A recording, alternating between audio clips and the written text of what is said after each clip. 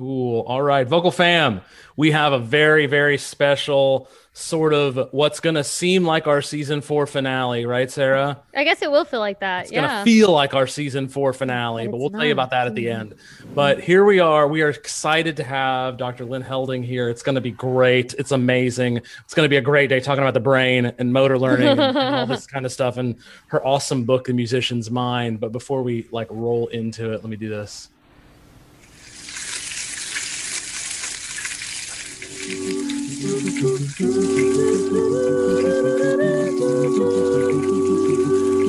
You're listening to the Vocal Fry Podcast, your weekly dash of voice science, pedagogy, and pop culture. Coming to you from your semi-occluded vocal tract. Have you practiced today?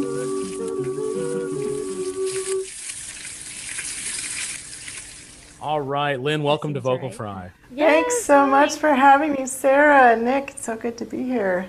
The Vocal Fam, this was one of the 2 episodes, like I said on Angelica's episode, this was one of the 2 episodes that I had reached out about prior to the pandemic, and then the pandemic happened, and last May happened, and let's admit it, we all remember last May. Well, maybe we don't. Was May actually the whole year? Well, May 2020 lasted approximately 37 years. I see. I was a little off. Yeah. Of the 13 years that 2020 was, 37 of those 13 years were May. So anyway, Lynn, welcome to Vocal Fry. We're really excited to have you here. It's going to be great. Oh, thank you. We are going to talk about her book, The Musician's Mind, for sure, because I know that it's been flying off some shelves in terms of musicians bookshelves this year.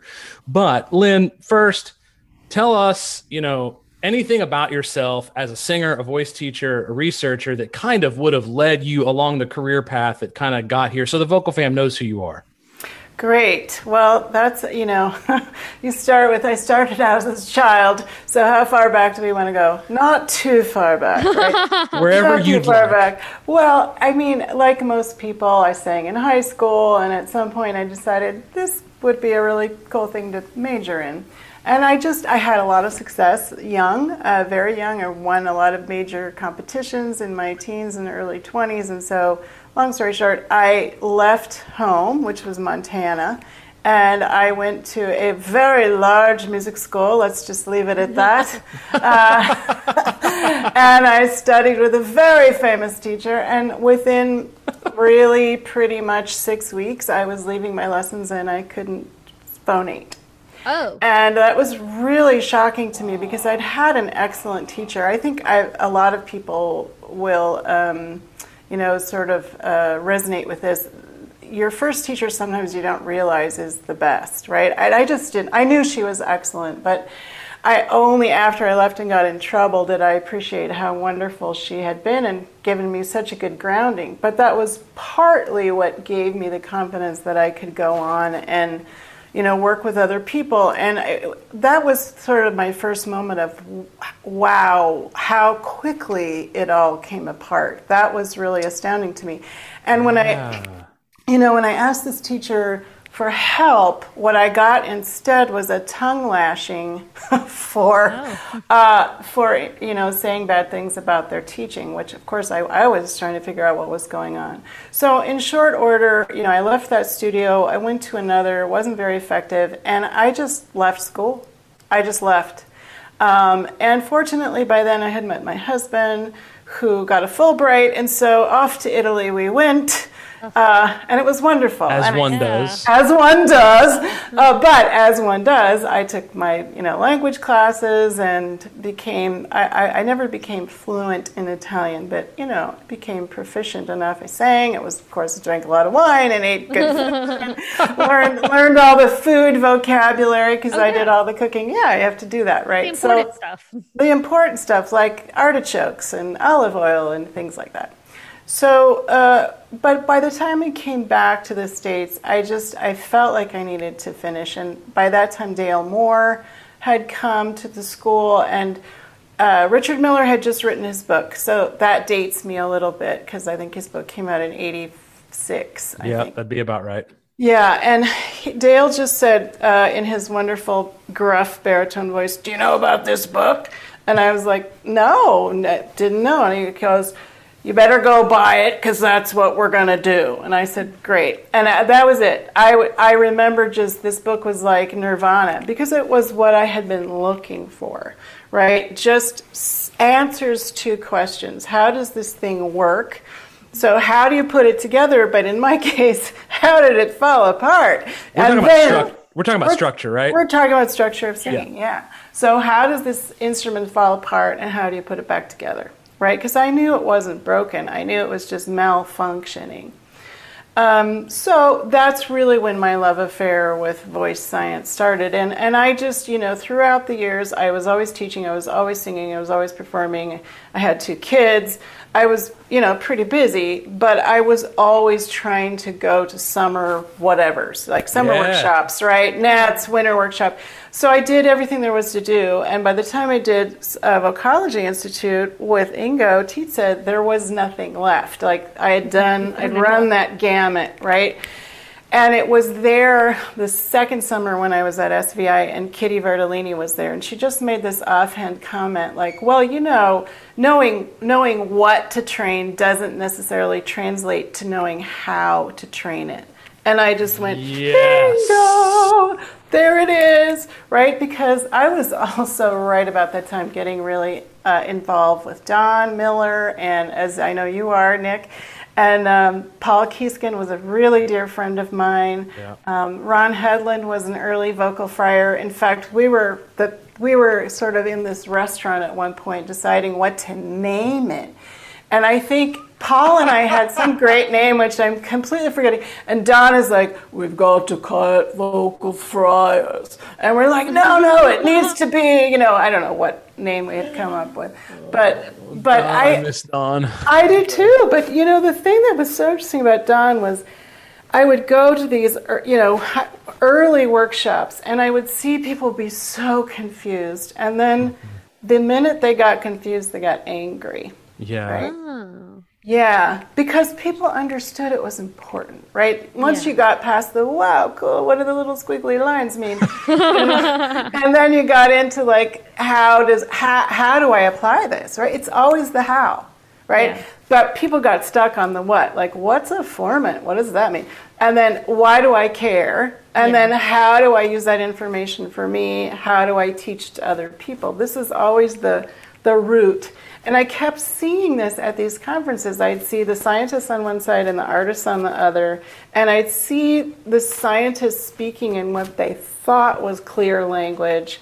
And I would see the singers, the artists, the teachers being very confused. And in short order, being angry. Just being frustrated and saying, what does this mean? How can I use this? Why? And I remember someone turned to me at one of these early conferences. I think it was a Voce Vista workshop, and said, "Why do I need to know this?" And instead of the answer in the air at the time was, "How dare you ask that question?" Right? And my thought was, we need to be asking that question, and we should be able to answer it. Right? We should be able to say, "Well, you see, this acoustic stuff is actually the holy grail that we've all been looking for.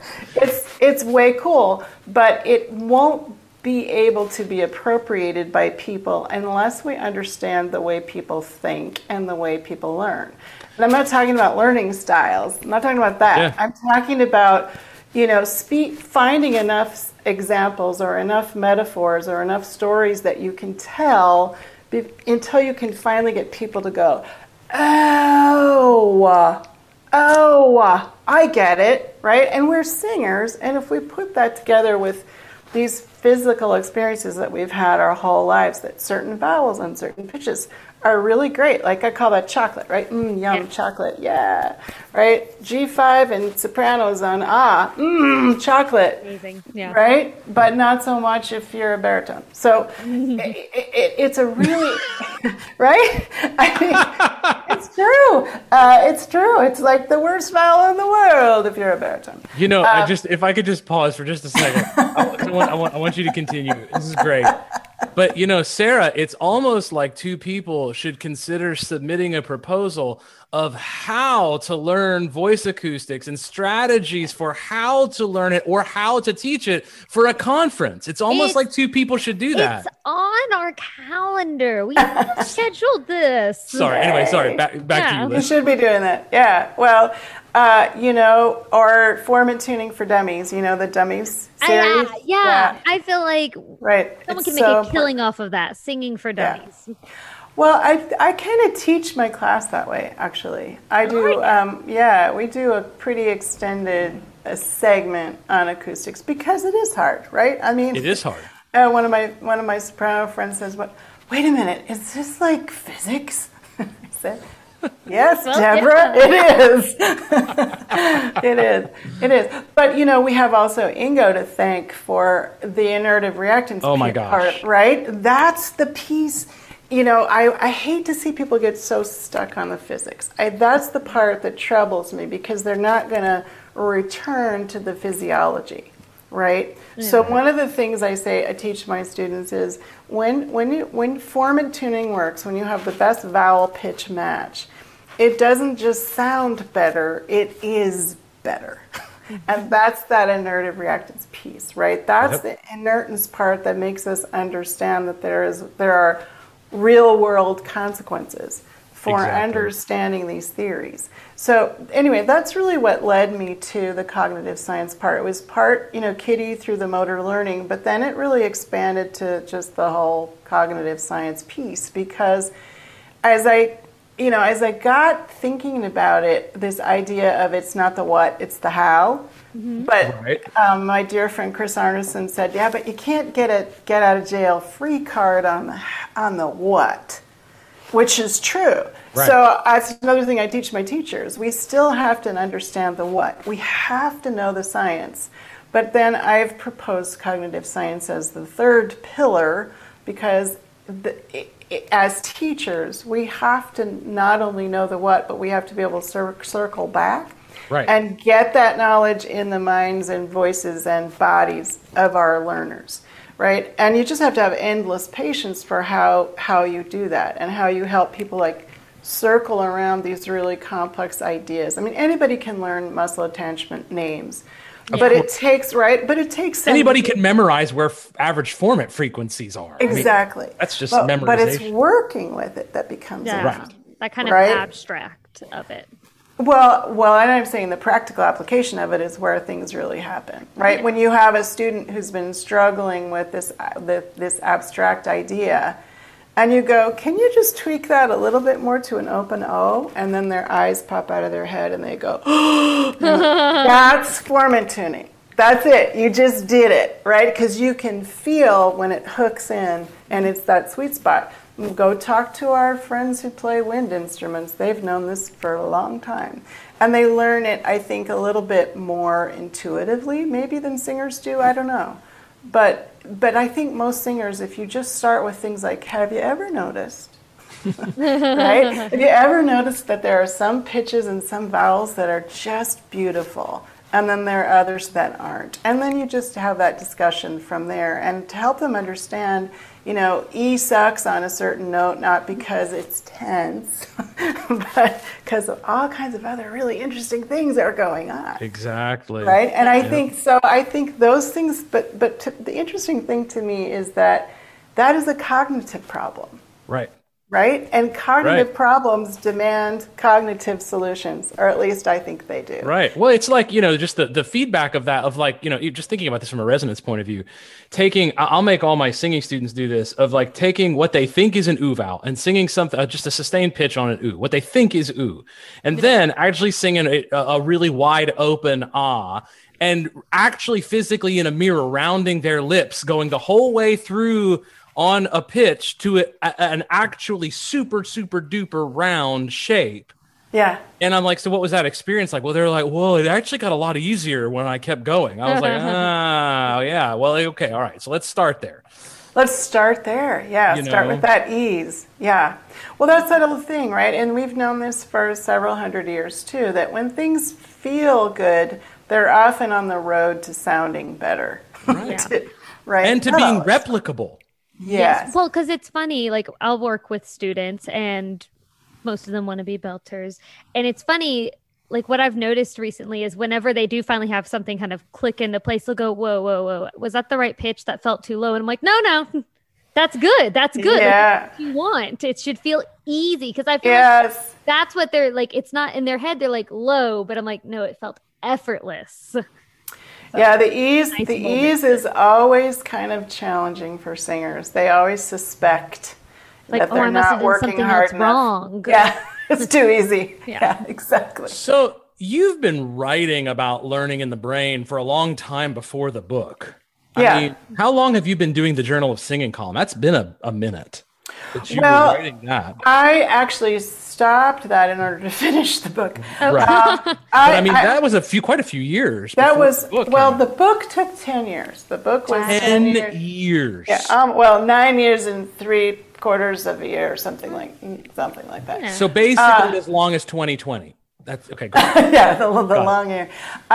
Yeah, I mean, I think I started officially in 2010, something like that. Wow. But I started. What happened with the what happened with the column, which is another story I tell my students, because it's just something I think singers need to remember, how entrepreneurship and luck match up, And I remember going to a conference, I think it was in Nashville, and I went to a meeting that Journal of Singing was holding, and like 10 people showed up, and I asked a question, and then afterwards I went up to Dick Schertzma, whom I didn't know at all. He's the editor-in-chief. Yep. And I walked up to him and I said, I'm just really concerned that nobody's writing about the brain. And he said, well, really? Well, tell me about that. And I said, well, the 1990s were the decade of the brain, and it's Right. almost over, and nobody's been doing anything about it. And as I started talking, I got really heated. He just got this smile on his face, and he's like, He goes, maybe that someone should be you. And I went, and I was sort of like, well, I don't know. Okay. So that's kind of how that started. And I was very conscious, though, at the time that I wanted to write a book. So we talked about that, copyright and things like that. But I recognized that it was just a golden opportunity to do the research, right? And then write what became not the seed for the book. That's what I thought was going to happen. That's not what happens. Oh. It was more of an exercise. It was a practice writing. And, my writing got better because, practice. You write beautifully. Oh, Let thank me you. just say, first of all, Vocal Fam, the first thing I want you to know is that Lynn writes incredibly beautifully. It's incredibly well organized. It's easy to read. It's just glowingly brilliant sentences. Also, the book is exceedingly well cited. I just want you to know that off the front end. Anyway, continue. Thank you for that. Well, I'm going to just let the first part of that go. Thank you. You can go around the road with me next year, Nick. Sure. The second part, the citations, yes, thank you for noticing that. I'm really proud of that, I have to say. But also I was very insistent on that because, some of my early research, I think one of the first talks I ever gave, I had a slide that was like, studies show, whiter teeth in 10 days.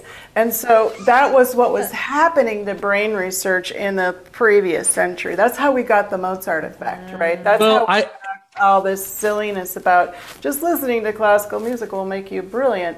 And so I was really adamant that every single thing I wrote was going to be cited. And that, that journal column for the 9 years I wrote it really was that research base, right? And then when I went back to each section to rework it, I upped the game considerably, but I'd already done the research, in order to write those columns. So it worked out beautifully. Really. And one of my favorite sections of the book actually is your second chapter. I mean, it's kind of like a lit review, but like your groundwork chapter where you actually do talk about, I love the term brain scams.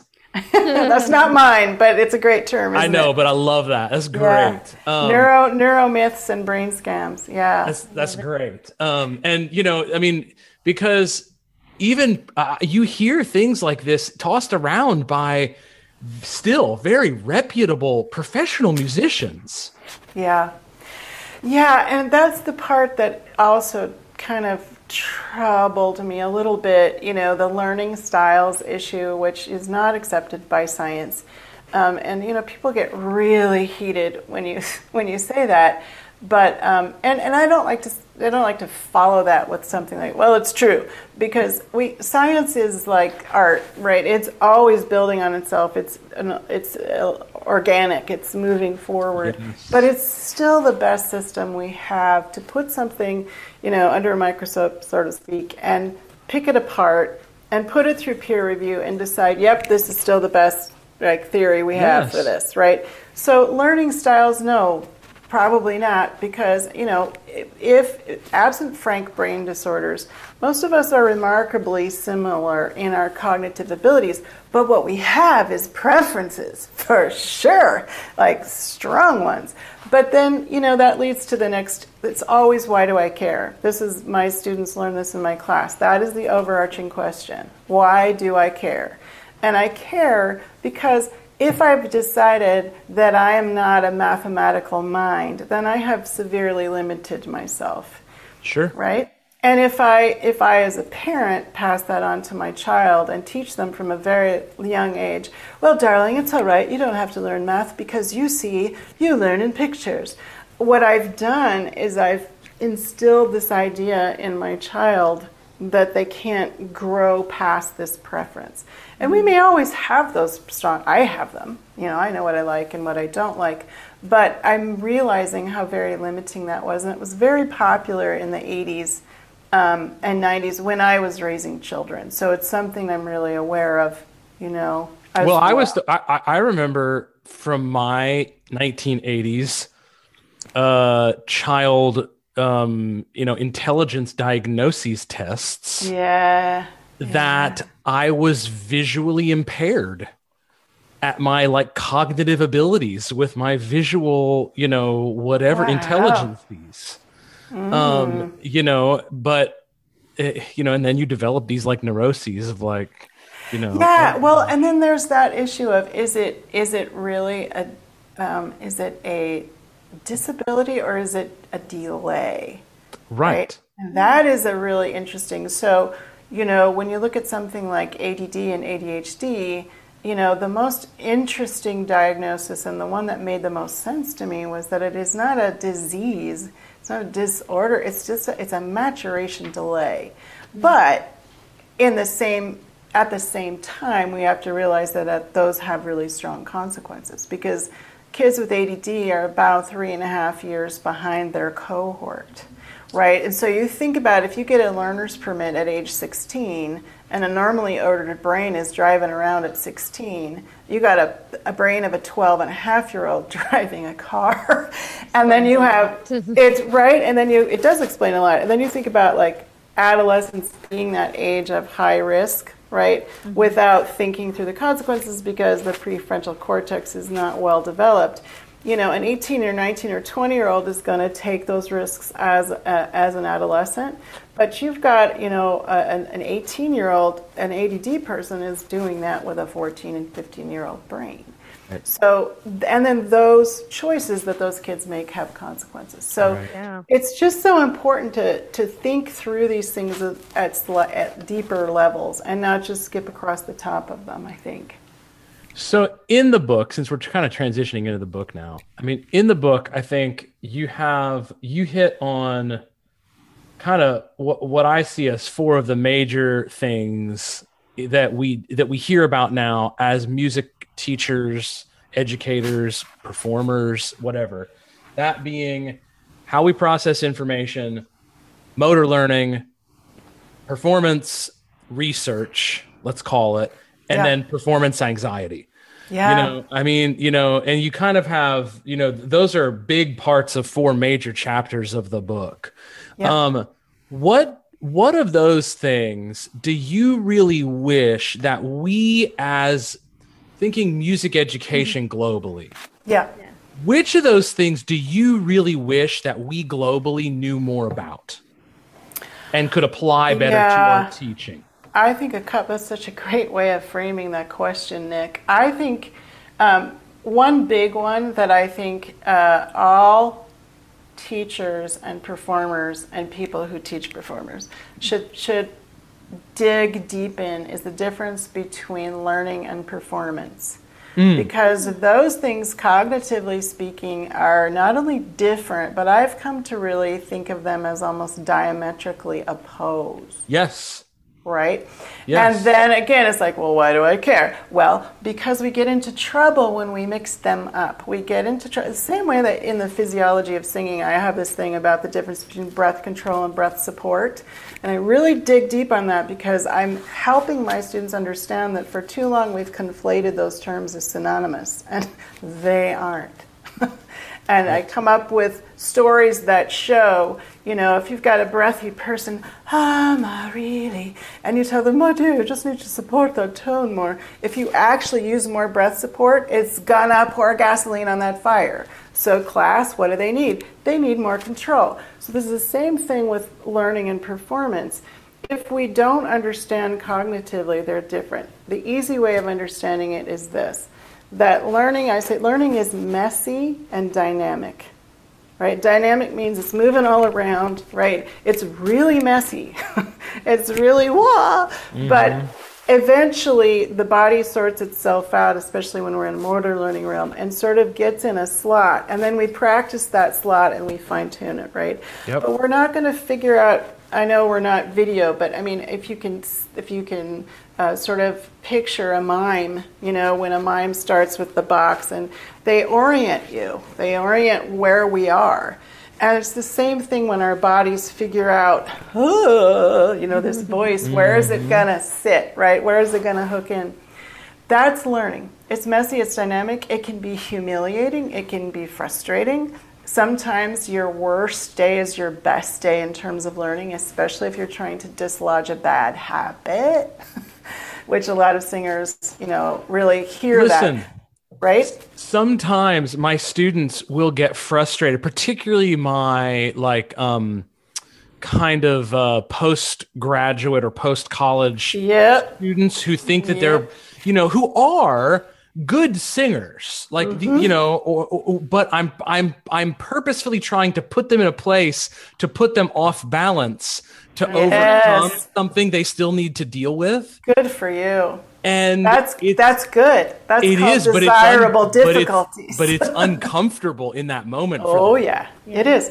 But this is something, I had students years ago when I was giving a talk on this, they said, do you tell your students about this? And I was like, of course I do. Like, you should tell them, I'm doing this to help you. Robert Bjork calls these desirable difficulties. So you might say that job description for a teacher is to create this obstacle course of desirable difficulties and make sure that your students can master them.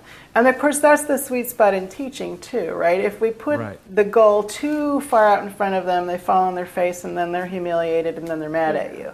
But if you make it too easy, that's not learning. That's performance. Exactly. Exactly. And I say performance is a freeze frame of where you are at any moment, right? And if that's true, right, it's just like when I'm going to go get my headshots done. I want that moment of click. I want my hair in exactly the right place. I want everything lined up. Camera. I'm not messing around, right? I'm not experimenting anymore. I'm trying to put my absolute best foot forward. So that's performance. The thing that we get into, why do I care? Because if one goes into a lesson in a performance mode, then we're not going to be learning. If you have a teacher who demands that every week, we're not going to be learning because there's not going to be room for messiness. Say it again for the people in the back. You must go to your lessons, I think, both teacher and student in a learning mode. Now, and I always have people go, I can see them in the back of the room now, frowning at me. Yes, there are times when you can certainly, and you should, have your students sing under performance conditions. That's what a dress rehearsal is, right? Yeah. But this is the other problem. When we have invited dress rehearsal for the opera, let's say, or the musical theater, what is that? Do we want our students to be in full performance mode, or are we still learning? And I'm not going to presume to say what it should be, but if I'm a director, I should have a clear idea of which mode we're in and then give my performers the news. By the way, even though there are going to be 50 people in the audience, I still want you to experiment with that cross down right. I still want you to experiment with, putting the sword down when you sing or whatever. You have to help people understand which mode they're operating in. But I have also come to see that it isn't just students who need to be clear about the mode. It's also coaches and teachers. We need also to be very clear. So that's one thing I would hope people can take away from the book when they just learn about learning and learn how it works, but understand which mode you're in. Because when we conflate those two modes, I think we confuse our students, we confuse ourselves Absolutely. too. Right? And Absolutely. I guess, you see it a lot in students who say, I'm sorry, a lot. And I always have at least one every year who will do something and I'll say, I'm sorry. And then I'll say, you know what, I need you to stop saying that. And of course, what do they say? I'm sorry. And you just want to sit down and say, it's not about sorry. It's about, this is our learning space. So the fact that you're apologizing makes me think you're in a performance space in your head. And we need to take that out of there. There's so many thoughts. This is wonderful. This is just like, gosh, this is one of my favorite Vocal Fry segments we've ever done right here. I have to say a couple of things. One, my own experience of when I started my voice rebuild around age, whatever I was, 30, I guess. 29, I don't remember. Anyway, when I started my voice rebuild after having been wrecked and destroyed and whatever, and I've told this story in the podcast before, but I'll never forget the very first thing that Jerry said to me before we went in his office was, okay, you got nothing to lose. I got nothing to lose. So we're just going to go in and play. Nice. That's wow. That's a beautiful example. It was the most freeing thing any voice teacher had ever said to me. Right. But also I don't want the vocal fam, going back to my previous comment, I don't want the vocal fam to think I just make students uncomfortable in lessons. Let me tell you specifically what happened yesterday in a lesson. I was teaching a voice teacher who is a professional and has a lovely voice, but struggles with a jaw thing that they have physically. So I had them, we were obviously remote, so they were in the comfort of their own home. Mm-hmm. I had them lightly bite on their finger, and we did a bunch of glee-glog, licka-glocka, blah, blah, blah, blah, blah, tongue stuff. They had no idea how to breathe anymore. It was as if breathing and phonation were totally irrelevant to them. Because they were relying on everything from what they were used to with their jaw and their tongue, anchoring the instrument for them. Yes. That's the kind of thing that was the example I was giving Vocal Fam, of just putting someone in that uncomfortable thing of, oh my gosh, why? But let's talk about that, because please. I make a big point in the book, and I had to say, look, let's just stop right here and say, there is a world of difference. There's a universe of difference between a desirable difficulty, and again, this is not my phrase. It's Robert Bjork, who was a psychologist at Stanford, came up with this idea, right? That there are, well, if we go back to, what is learning? I would say, of course, it's one of the most important things we do, and many psychologists say, no, it is the most important thing we humans do as we navigate the world. It's how we make decisions based on, past experience, right? How am I going to react going forward based on what I learned in the past? So this is how we build our human experience. We call that learning. So pretty important. We can't ever save ourselves or those we love, i.e. parents, teachers, from these desirable difficulties. It's through difficulty, challenge, and master that we learn, right? Yep. And so I had to make a stop there, because we have in music, of course, and for the people who are listening, the book is not just for singers, it's for all musicians. There we go. So one, we have to think about some of our wunderkinds, some of our pianists and violinists who have been pushed really hard as kids, even to the point where we have abusive parents. So I had to stop and say, desirable difficulties are benevolent, right? We do them Yes. with warmth and human Yes, love of and course. empathy. We never 100%. shame. And so, but that doesn't mean the person isn't going to feel uncomfortable. Right. Yeah. And that is when you ask the question of what would you like people to know? If we flip that then to, there is something to this 29 to 31-year-old age group. In fact, I would say even in Los Angeles, in my private studio, that's my niche. That's where I specialize. Because I'm finding that people are getting out of their master's degree program, they're doing Aspen, they're doing Tanglewood, they're doing all the things, and then it's like a glass ceiling.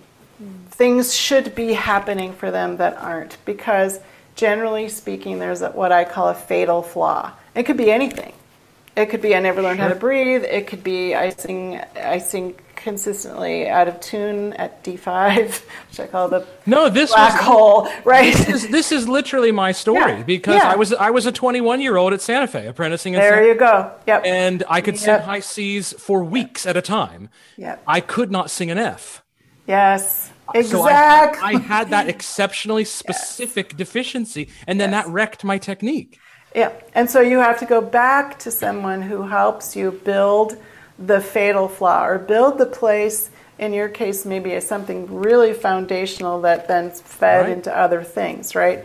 Yeah. So I'm finding that if you can help people understand, so again, like, how does my third pillar fit in? Because I say the three pillars of voice science are physiology and acoustics, starting with Garcia, right? Mm-hmm. And we go into the acoustics part, which comes in the 70s via linguistics, mainly. Yep. And then we have now, I think, cognitive science, because the person that you're describing, there's a lot of that out there. Now, I don't think that it necessarily has to do with, bad training or bad teaching. It's just, if there was a lot of success early, I had it too, Nick. You and I are fellow wunderkinds, so I know. It's not that something was bad or harmful. It's just sometimes we skipped some necessary foundational things that you can get away with when you're 24, 25, 26. Something happens around 29, 30, 31. Maybe it's the ossification of the cartilaginous structures in the body, right, that go, you better, is this it? Because we're going to solidify now. So you better, right? You better know what your technique is. And I'm working with a lot of these people right now. It's been really interesting to bring this third pillar in, because I don't want them to get discouraged. I have to find a way to give them the desirable difficulty, right? Mm-hmm. So that so they don't shy away and go, this is too hard, it's too hard. Right? Because if they do that, they're never going to have their full potential of their instrument. Of course. But on the flip side, we can take some things like from motor learning. So here's another one. It takes about 36 hours to change a habit. Now that's astounding. Yeah. It doesn't take 6 months to change a bad vocal habit.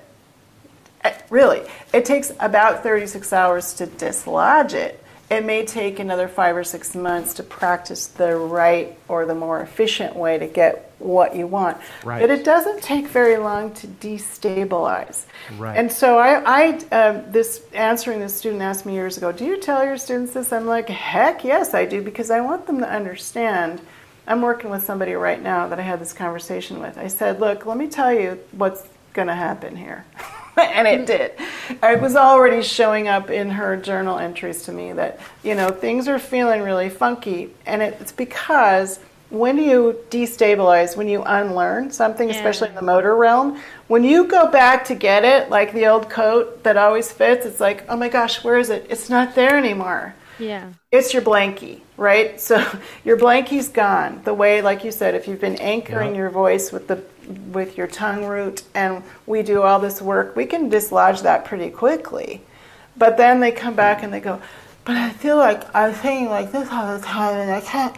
Right, because we've taken away your blankie. Yeah. We've taken away this very tactile response that you had to certain notes feeling certain ways when you plunge your tongue halfway down your throat. And your larynx was okay with that when you were 22. It's not going to be okay with that when you're 29 and 30. It's just going to start talking to you. is going to start saying things like, we're singing out of tune, right? Or we're going to develop the dreaded wobble, or whatever it is. So you have to help people understand that even though they know they have to change these habits, there is going to be some discomfort along the way. And at a certain point, they will not be able to go back to the old habit because it will have been destabilized. And so what does that mean? You're going to go through a period of like bad hair days, like over and over and over again. And you're going to start going, should I just like quit this and go to law school? You have to answer that for yourself. Yes. But I think that's where we have to get into like the joy of learning.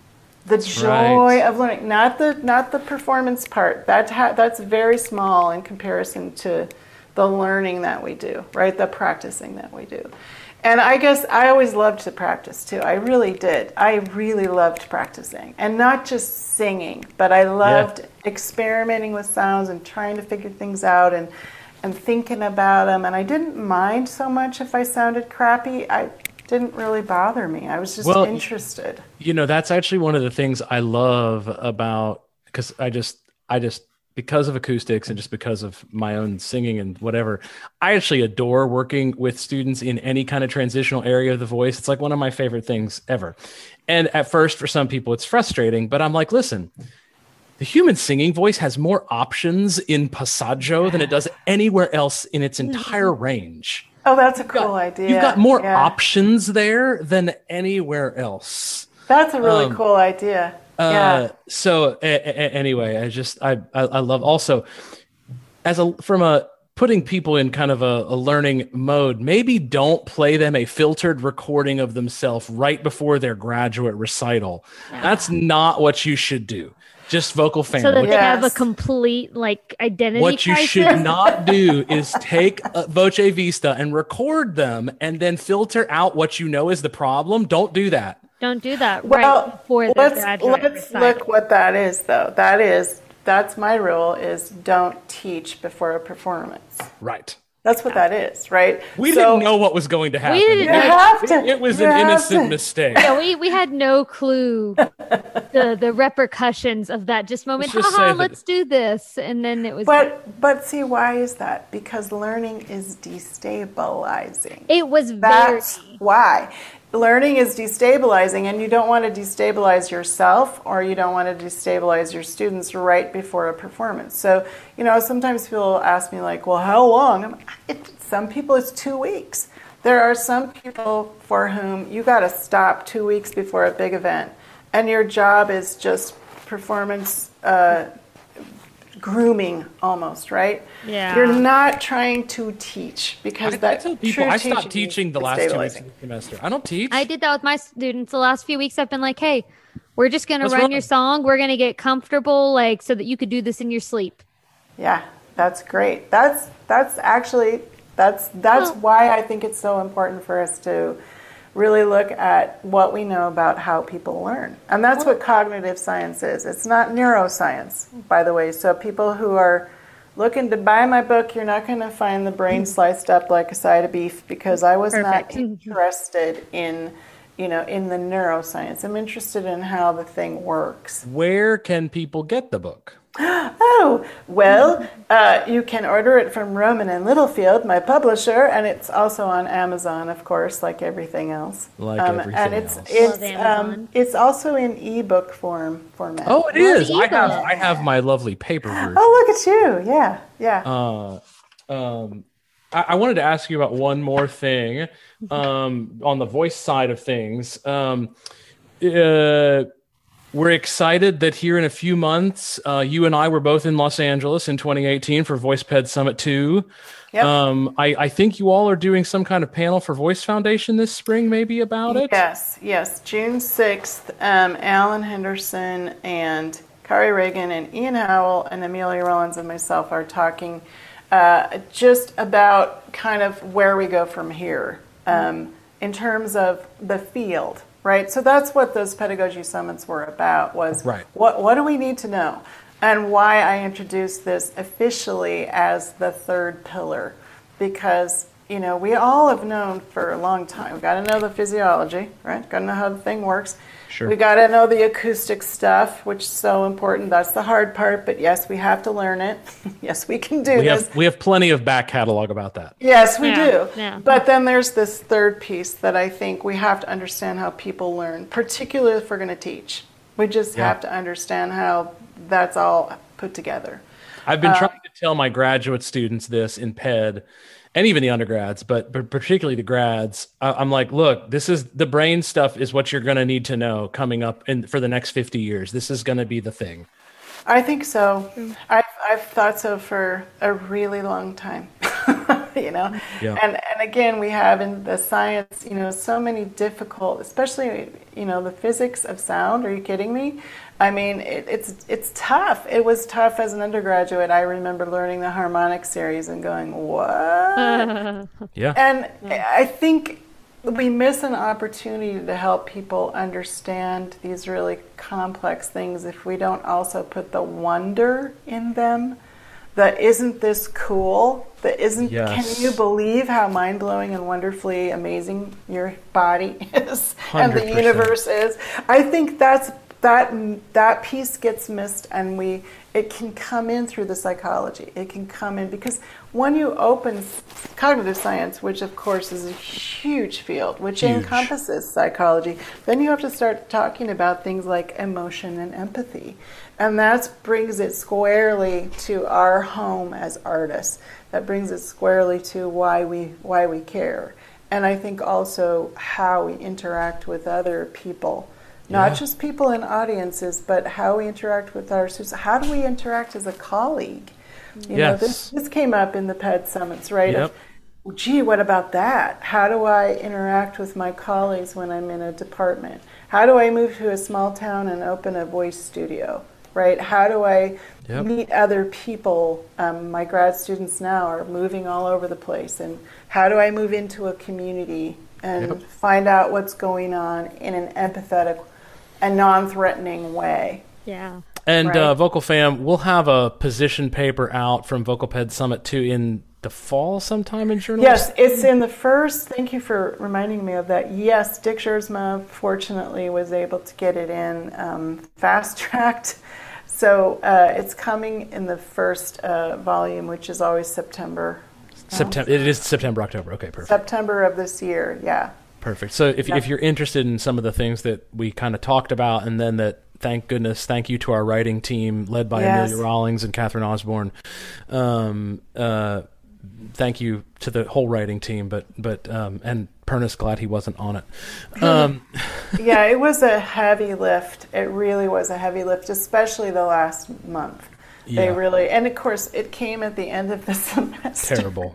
For everyone when they were trying to, I know Amelia and Catherine both had students giving recitals. And we all know the drill. But it was done, and it's a really, really excellent paper that I think puts us in a good position now to really now dig down and start doing a more detailed look at curricula and things like that. Well, and I know that that's one of Alan's big pushes is, we'd love to see voice PED in all voice curriculums in one form or another, even for a BA in major, for a BM major, for a BME major, we'd really like to see that incorporated in. I know Josh and Yvonne and I are applying to present something sort of on this kind of thing, with a bent toward this as well. So I mean, look. Listen, Vocal Fam, the pedagogy field is healthy. There's a lot of great people and doing some really great stuff. Lynn, of course, we want to transition here at the end.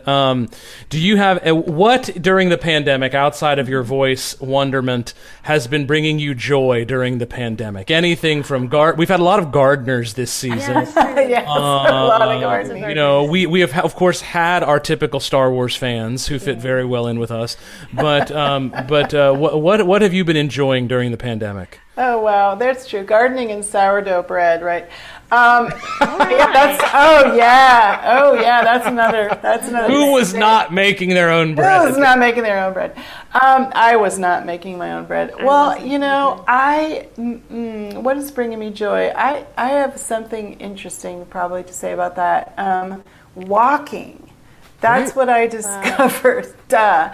But I discovered that, there was a moment, should probably go back and say I'm very, very fortunate to live in LA. I just lucked out, and we found this home, this little cute little Pasadena bungalow deal at the bottom of a canyon, and we have no neighbors on all sides, basically. What? Us and the coyotes, yeah. Except I'm like 9 minutes from Dorothy Chandler Pavilion downtown. So I just lucked out. And so my first joy was my hot tub. We just decided if we're going to be stuck at home, so we got a cedar two-person hot tub. Oh my God. That's phenomenal. Just going out there at night with my glass of wine and the stars is pretty remarkable. And the coyotes, of course.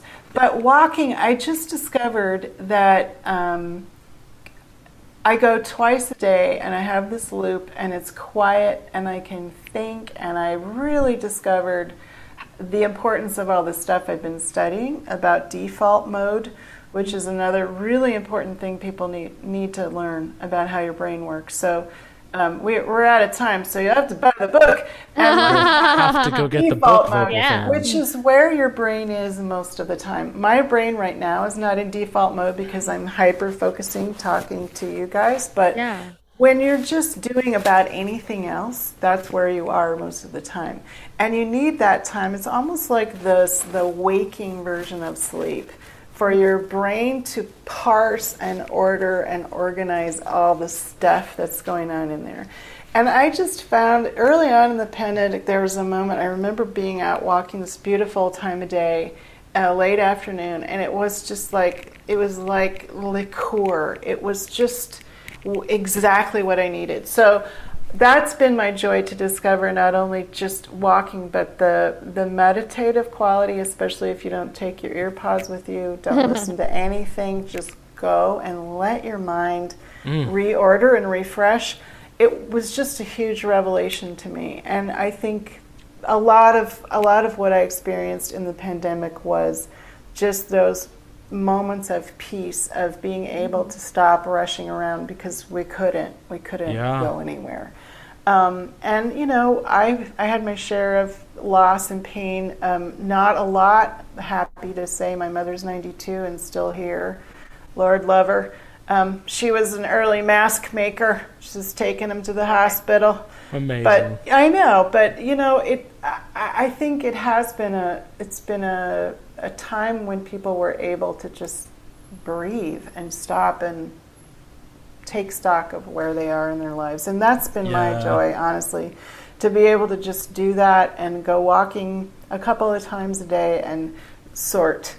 That's it. I mean, gardening, yes, cooking. Yes. I do that on my runs, so I very much relate to that. I mean, I very much, you know, and you know, so many of my students, and I've said this on the podcast before, but so many of my students during the pandemic who are not in college right now, the last year has been so clarifying for them, like just being able to stop for a second and just reevaluate, what do I really want out of life moving forward here out of this? Yeah, I actually want to say something about that, about singing in particular, because I wrote an article last year, and it was supposed to be my presentation for the NATS conference that went, the first one, right, that went online in Knoxville. Yeah. I don't even remember what I was going to do, but I changed it at the last minute, and it's called Cognition in Corona, because I thought, you know, there are a lot of problems. Yeah, people are having, but it was all focused on tech. It was like, what do I use and how do I make them sound good? And I thought, you know, we're missing the bigger picture here, which is we're going to have to change how we think. Not just what we do or what mics we use, but we're going to have to change the way we think about this whole thing. And that worked, at least in my studio, and I found my students, as you say, not only reevaluating, but re-owning, you know, re-owning what you do and why you do it. Because, you know, Nick, I mean, the thing that faces all young singers when they're out of school is you still have to practice every day. And there's no rehearsal that you got, right? There's nothing there that's telling you what you have to do. You have to make your own schedule, just like you have to make your own exercise schedule. So I found my students really, when I presented it to them that way, they were able to really think things through in a different way. And I set up a completely different learning paradigm in my studio for a virtual world, and it's been brilliant. It's been wonderful for them. Yeah. It's been a very interesting time, and like I've said all year, there have been so many good things along with all the terrible, horrible things. And so it's absolutely. A couple of things before Lynn, thank you so much. This has been amazing. This was deep and rich, and Sarah, wasn't this great? Chocolate.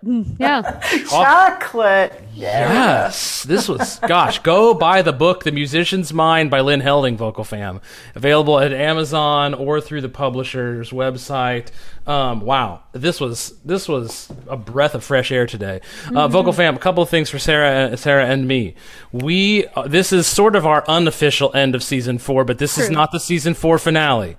Yeah. Sarah and I promise we are going to do a full Loki review in July, right? We promise. So pumped.